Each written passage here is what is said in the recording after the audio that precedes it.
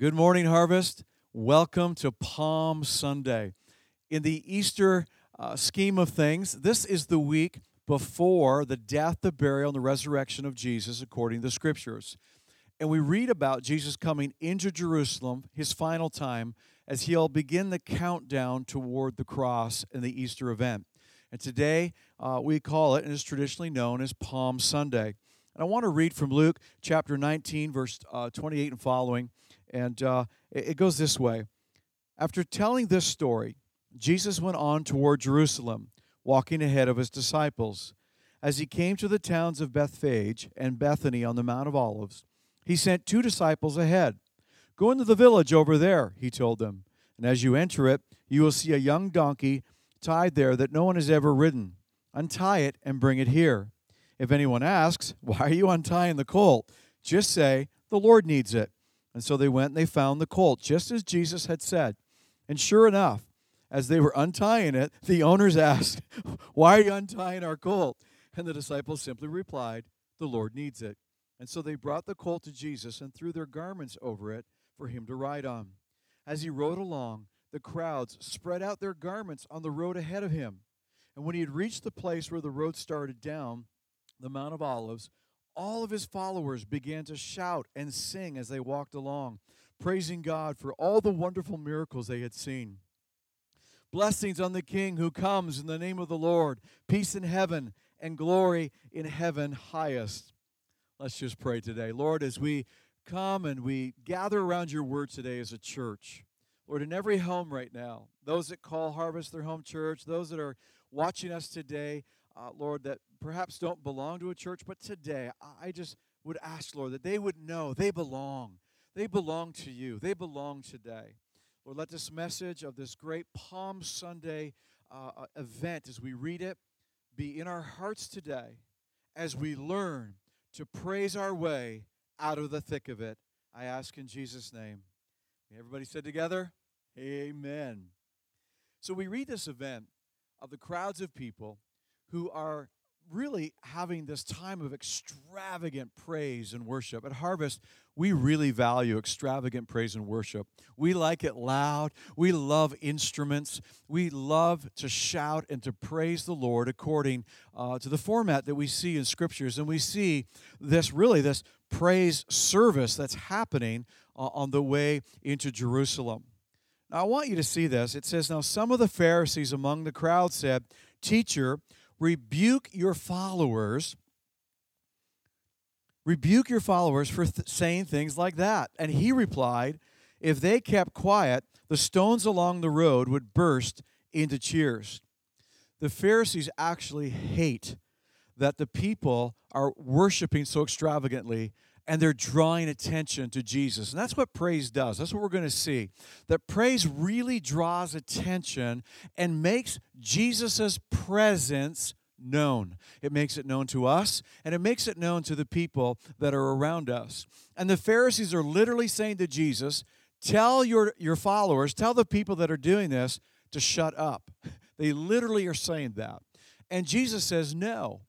If I do that, the very stones will begin to cry out and begin to praise as well. And if you notice, I love this part as I was reading this, it said that the Pharisees, these religious people, were among the crowd, but they weren't participating in the time of praise. We want to make sure that we're those in the crowd and in the journey of following Jesus. They're a part of the voice that's being lifted up in praise. I'm going to show you today how important it is to praise your way out of the thick of it and the power that's in this activities. We praise Jesus and we enter into a time of worshiping him and thanking him for all that he's done. We don't want to be the voice that says, hey, dumb that down a little bit. Let's be a little more religious about this. No, we want to cut loose and really understand the power of praising the Lord. The psalmist said this, make a joyful shout to God, all the earth. Sing out the honor of his name and make his praise glorious. We want to make our times of praise and worship glorious. What does praise look like that's glorious? What does glorious praise and worship look like? We want to talk about that today. The Pharisees wanted the people to calm down. And Jesus said, no, literally the earth, as we read here in the psalm, as the psalmist wrote, the earth will cry out. The very stones will cry out. One of the first times that I experienced the power of praise was when I was a young adult.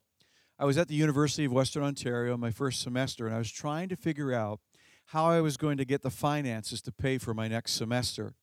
And quite literally, without that being solved and that being answered, I was going to have to not attend university in that next semester.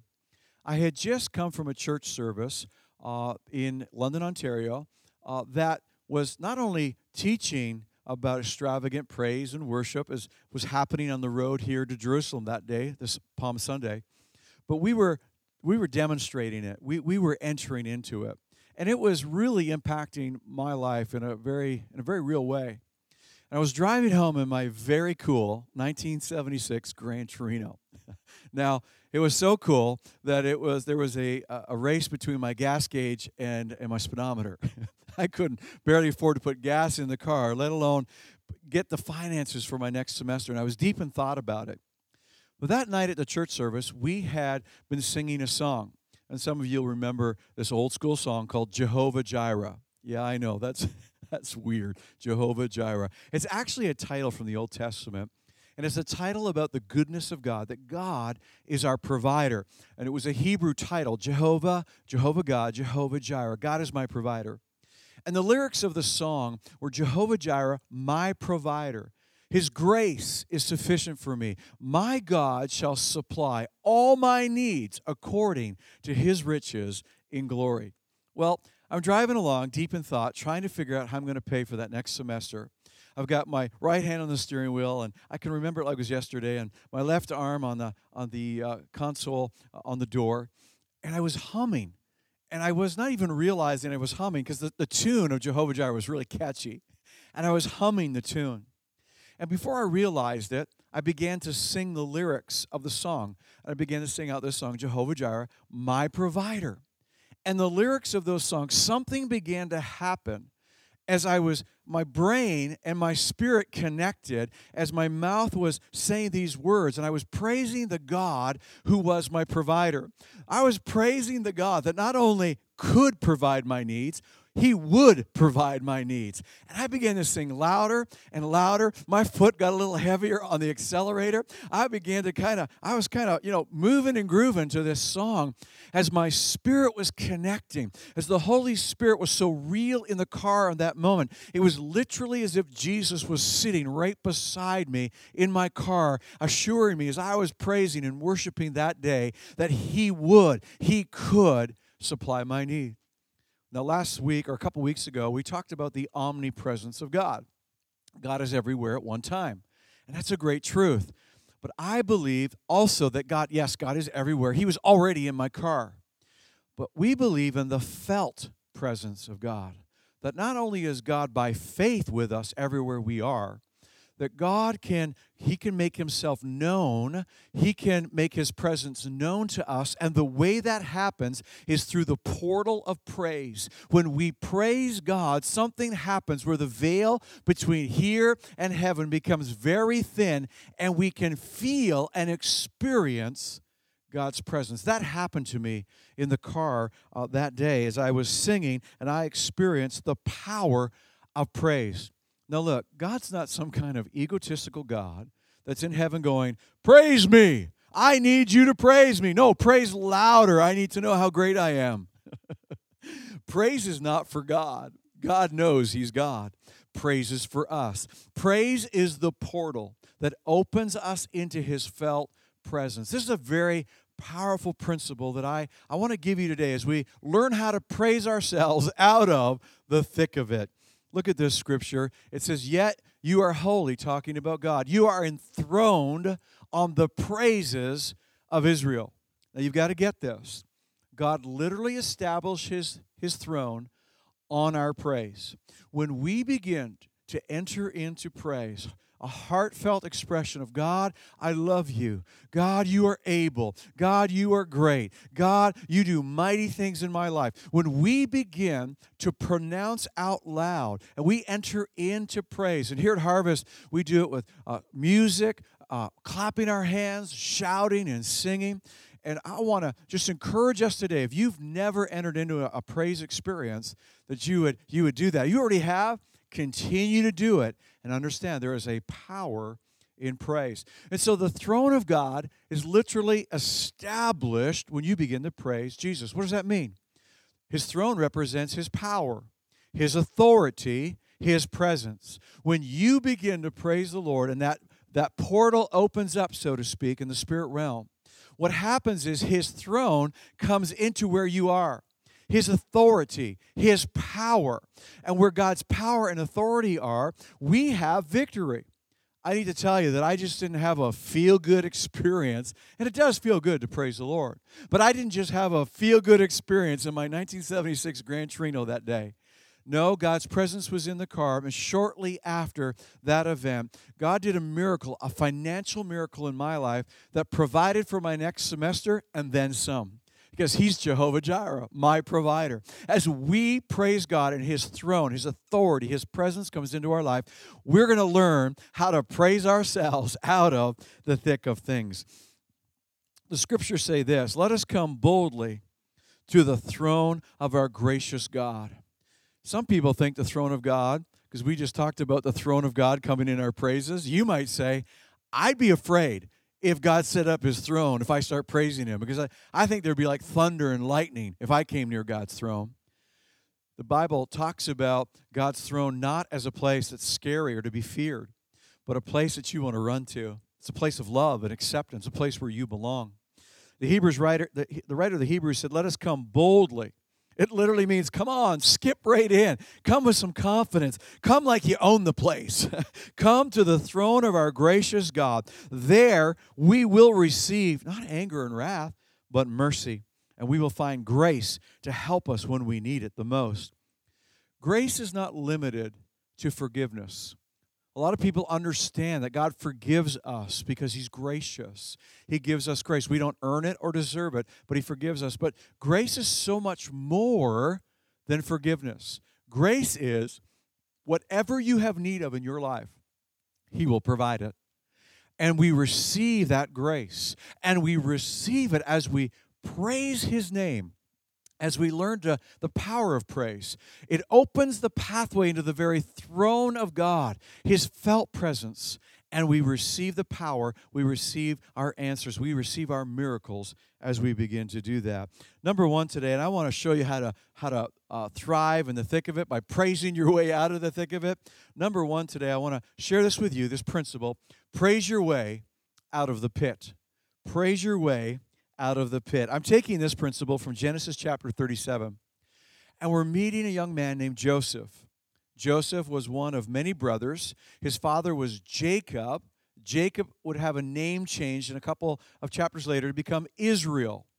Israel was a nation, of course, and the father of Israel had these sons, and each son became a clan leader or a tribe leader of the 12 tribes of Israel.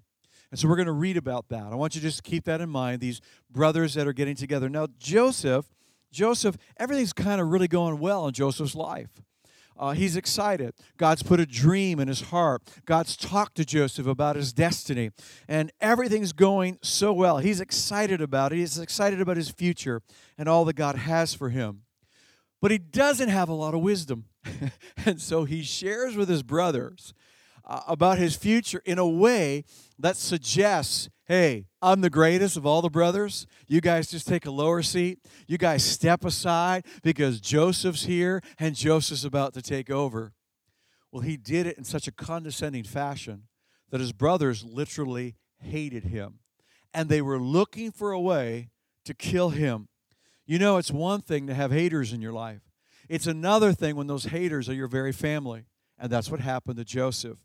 And they took him and they threw him down into this deep hole in the ground. Really, it was a pit. I'm talking to you today about praising your way out of the pit. They put him into this deep hole in the ground as they talked about how they might kill him. Today, I want to talk to you about the pit that you might be in. A pit today is a place that you are put by circumstances, and there's no natural way out. Many of us are because of the coronavirus and because of what we're facing, unemployment perhaps, uncertainty of the future. There is, the circumstances have placed us into a pit that we can't get out of even if we wanted to. There's no rope ladder. There's no way out. You try to scale out in your own strength. You realize you're in a place, you've been placed there by circumstances, and you feel like perhaps even your very life is in danger. You know, Joseph, as he was in that pit, he could only look straight up. All he could see was the sky and the light coming in. It was a small opening. Unless somebody was going, hello down there. I mean, you want to talk about isolation? He was isolated. Feeling disconnected? He was disconnected. Natural circumstances can often place us in a pit. You can't see to the left. You can't see to the right. You can't get out to see what's around. Things are going on around Joseph, but he's unaware of them because he's in the pit. It's a place where you're uncertain about the future. You might be able to relate that today. I can relate to Joseph being in a pit. It's interesting, as Joseph's in that pit, that one of his brothers, Judah, said to the other brothers, what profit is there if we kill our brother and conceal his blood? Judah does this. His brother Judah. Okay, Pastor Roy, you said Judah a lot. Judah. What you need to know, you've got to get this, is the clansman leader, Judah, the tribe of Judah, means praise. Judah's name literally means they were the tribe of praise. And so praise comes and says, let's look at it this way. Praise comes and says, what profit is there for him to die? I think there's another option here. When we begin to praise and praise our way out of the pit, praise begins to rise up. Praise begins to be awakened in us. And as Judah began to lift his voice and say, hey, I don't think Joseph should die. And his brothers listened as we continue reading. So the brothers pulled Joseph up and lifted him out of the pit. If you know the story, it wasn't quite over for Joseph. They lifted him out of the pit only to sell him into slavery. But that movement out of the pit moved him into his destiny of being the ruler of Egypt. Joseph couldn't have dreamed of what was ahead of him. It was great. I know the plans I have for you, says the Lord, quoting Jeremiah. Listen, God knows, as we looked a couple weeks ago, about what our future holds. If you're in the pit, don't die in the pit. Don't have despair in the pit. Listen now. Allow Judah, allow praise to have a voice in your life. Begin to lift your voice of praise, and it will lift you out of the pit. It was Judah that lifted Joseph out of the pit. I want to encourage you today. Come on. You've got to get this point that praise can literally pick you out of the pit you're in. Hey, it doesn't mean the story's over. This events that we're in may not be over tomorrow, but you will discover that God has a future for you. You will discover the presence of God. You will discover that God doesn't want to leave you in your pit today. He wants to lift you out. Come on, we're going to praise our way out of the pit. I want to give you a second principle today, and that is to praise your way out of the prison. I want to take you to the New Testament, to Acts chapter 16, and there are two men named Paul and Silas who were leaders of the New Testament church as the church was beginning in the book of Acts. They were just having services. They were telling people about Jesus. And the town leaders, there was a report that was brought to them, and they were falsely accused, Paul and Silas, falsely accused of committing a crime they didn't commit. And so they were beaten, as the Roman law had for them. They were beaten and they were tried and they found guilty. And they were thrown into prison. Let's pick up the story in Acts chapter 16. They were severely beaten and they were thrown into prison. The jailer was ordered to make sure they didn't escape. So the jailer put them into the inner dungeon and clamped their feet in the stocks. Now, I want you to see a couple of points here that are really important to this principle that we're going to praise our way out of the prison. We're going to praise our way out of the pit, but we need to praise our way out of the prison. It's interesting that the jailer was given very specific instructions. Put them into the most secure place we have, because I think there's a chance they could escape. I think they have the capacity to get out of this prison. I believe these are men that have a way out when there is no way out. You see, we can be in places where we've learned that praise picks us out of the pit, but I believe the jailer, and not literally the jailer here in the story. I want you to see the connections. These are principles for us to learn. I believe that there is a real devil, a real enemy of our soul. He's on assignment to take us out. And God wants us to learn how to overcome. He wants us to learn how to praise our way out of the prison. I believe in the same way the jailer was given specific instructions, the devil himself wants to put you into a place where he's in your head, in your mind, and in your emotions saying, oh, maybe you've escaped before. Maybe there's been another time that you have gotten out of it by praising, but not this time. You're not getting out of it this time. You're not going to escape this time. Oh, I know there's a possibility you could escape. I've seen that you've escaped in the past, but you're not escaping this one. And it's as if the enemy hunkers down and says, I'm taking you out. I'm putting you in, look now, the inner dungeon. They weren't in the normal place that prisoners were in. In the normal kind of capacity of a Roman jail, you could visit with your friends. You weren't socially isolated. You could interact. You could talk to the other prisoners. In the inner dungeon, it was dark, and you were alone. Even though Paul and Silas were seated together, it was so dark they wouldn't have been able to see one another. They could talk to one another, but they really were cut off. I think we can relate in so many ways today to the inner dungeon. I want to talk to you today about praising your way out of prison, this inner dungeon, this place where the enemy is going to lie to you. This is the place of your mind and your emotions. It's the prison of our mind and emotion, the inner prison, the inside prison. Sometimes we can imprison ourselves by negativity. We just start thinking about everything that could go wrong. We start talking about how life is coming to a direction that there's no way we're going to get out of this. We feel isolated as they did in the inner dungeon. And our emotions begin to agree with our minds. Depression starts to set in. Anxiety starts to set in. These things begin to take a grip on us. Listen, I want you to know in these days, there's nothing more important. This is my go-to principle. I want to share with you my go-to principle that I've learned, that I learned so many years ago, that you've got to begin to praise God and open the portal. Have Him come and rescue you, even out of the inner dungeon. Don't let your emotions, don't let your mind convince you there's no way out. Begin to praise the one who can get you out, not just of the pit, but of the prison. Well, at midnight, the darkest hour, when it was so dark, and down in that hole, it would have even been darker. Paul and Silas were praying. Look now, they were singing hymns to God, and the prisoners were listening to them. They began to clink their shackles and their chains together, just like they were playing a shaker or some percussion instrument. They began to sing. They began to sing loud enough that the prisoners in the other part of the prison could hear them. They were singing loudly. They were entering into extravagant praise, even though their minds and their emotions were feeling another way. That's why the scriptures say it's a sacrifice of praise. Sometimes we don't feel like it, but I'm saying, don't. It doesn't matter what your emotions feel. Like I was in the car that day. Allow your spirit to cause your soul. David said, "Bless the Lord, O my soul," and your voice will catch up with your spirit. Suddenly,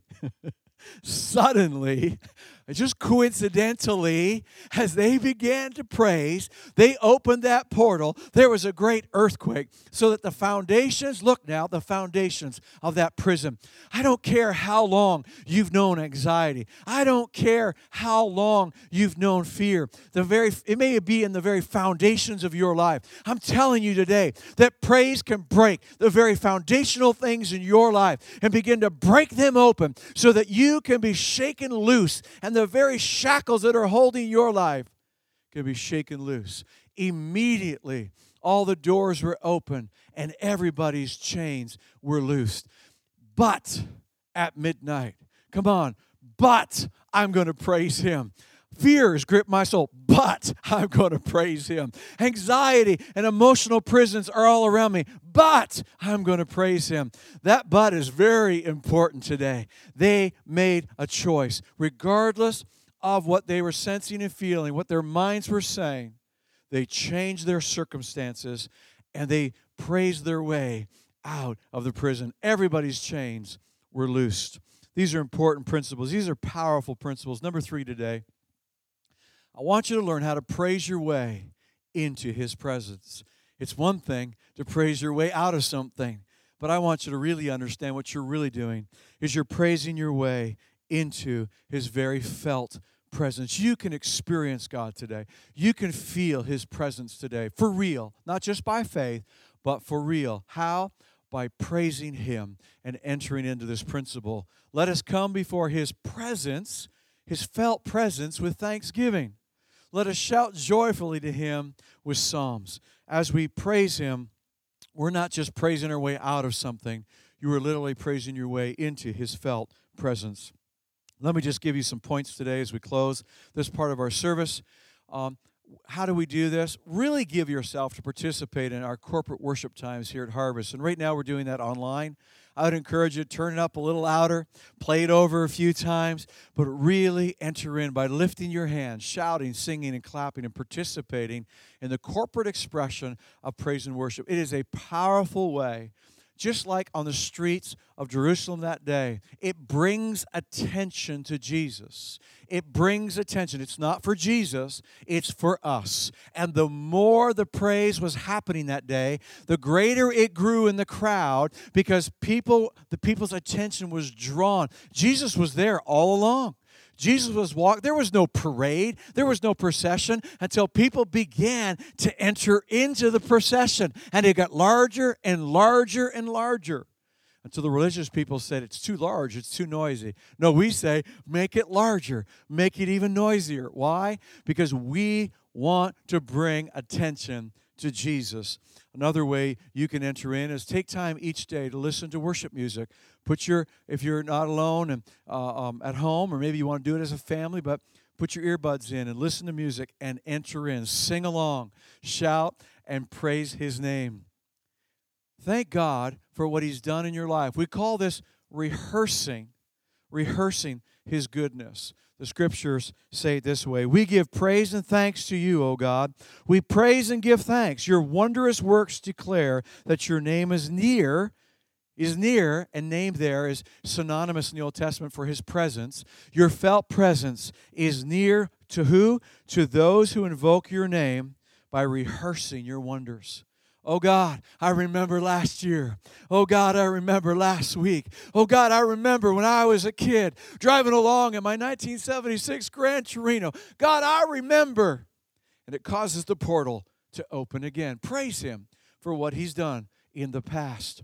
We also want to meditate and praise him for what he's doing right now. And he is doing miracles in your life right now. Thank him in faith for what he's going to do. God, thank you that the economy is safe in your hands. My finances are safe in your hands. My health is safe in your hands, God. I know you're going to keep me in the future. God, I know that you're a part of my life tomorrow. Praise him for what he's going to do.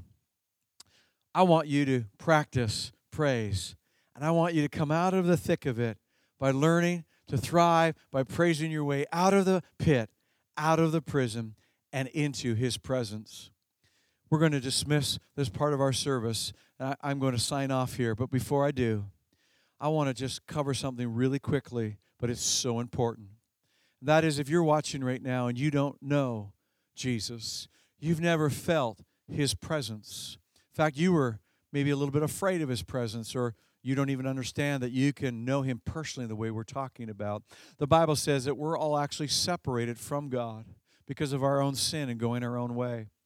But this Easter time, the death, the burial, and the resurrection of Jesus, this time is to remind us of what Jesus did on the cross. He took the penalty of our sin on the cross. He took your sin and my sin on the cross for us, so that we could come into his presence. He's waiting for you today to come into His presence. He wants to come into your life today. If you're watching this and you've never made a decision, I would love to invite you to make that decision right now. In fact, I got an email this week from a gentleman who made the decision online to say, I want to receive Jesus. I would love for you to do that. A simple prayer will invite Jesus into your life. I'd like to pray that simple prayer, and I would just invite you to repeat it after me today, a way of inviting Jesus into your life, that you could know Him, that you could be not among the crowd, a religious person, but you could be in the crowd of praisers today who know His presence and power. Are you ready? Let's pray this prayer together. Dear Jesus, thank you that you do love me. Thank you that I already belong to you. I receive your love today.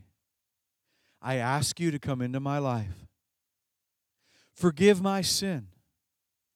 Take up residence in my life today. Thank you for doing that today, Jesus. Amen. If you prayed that simple prayer from your heart, we believe you are born again. What does that mean? His life and His Spirit is in your life. God bless your Harvest. We just love you so very much. And anyone who's watching today, what a privilege just to be coming to your home and into your device today. I hope you've enjoyed this series, Thriving in the Thick of It. We can't wait to come to you next week, Easter Sunday morning, as we celebrate the resurrection of our Lord and Savior, Jesus Christ. God bless you. Have an amazing week. 32 minutes.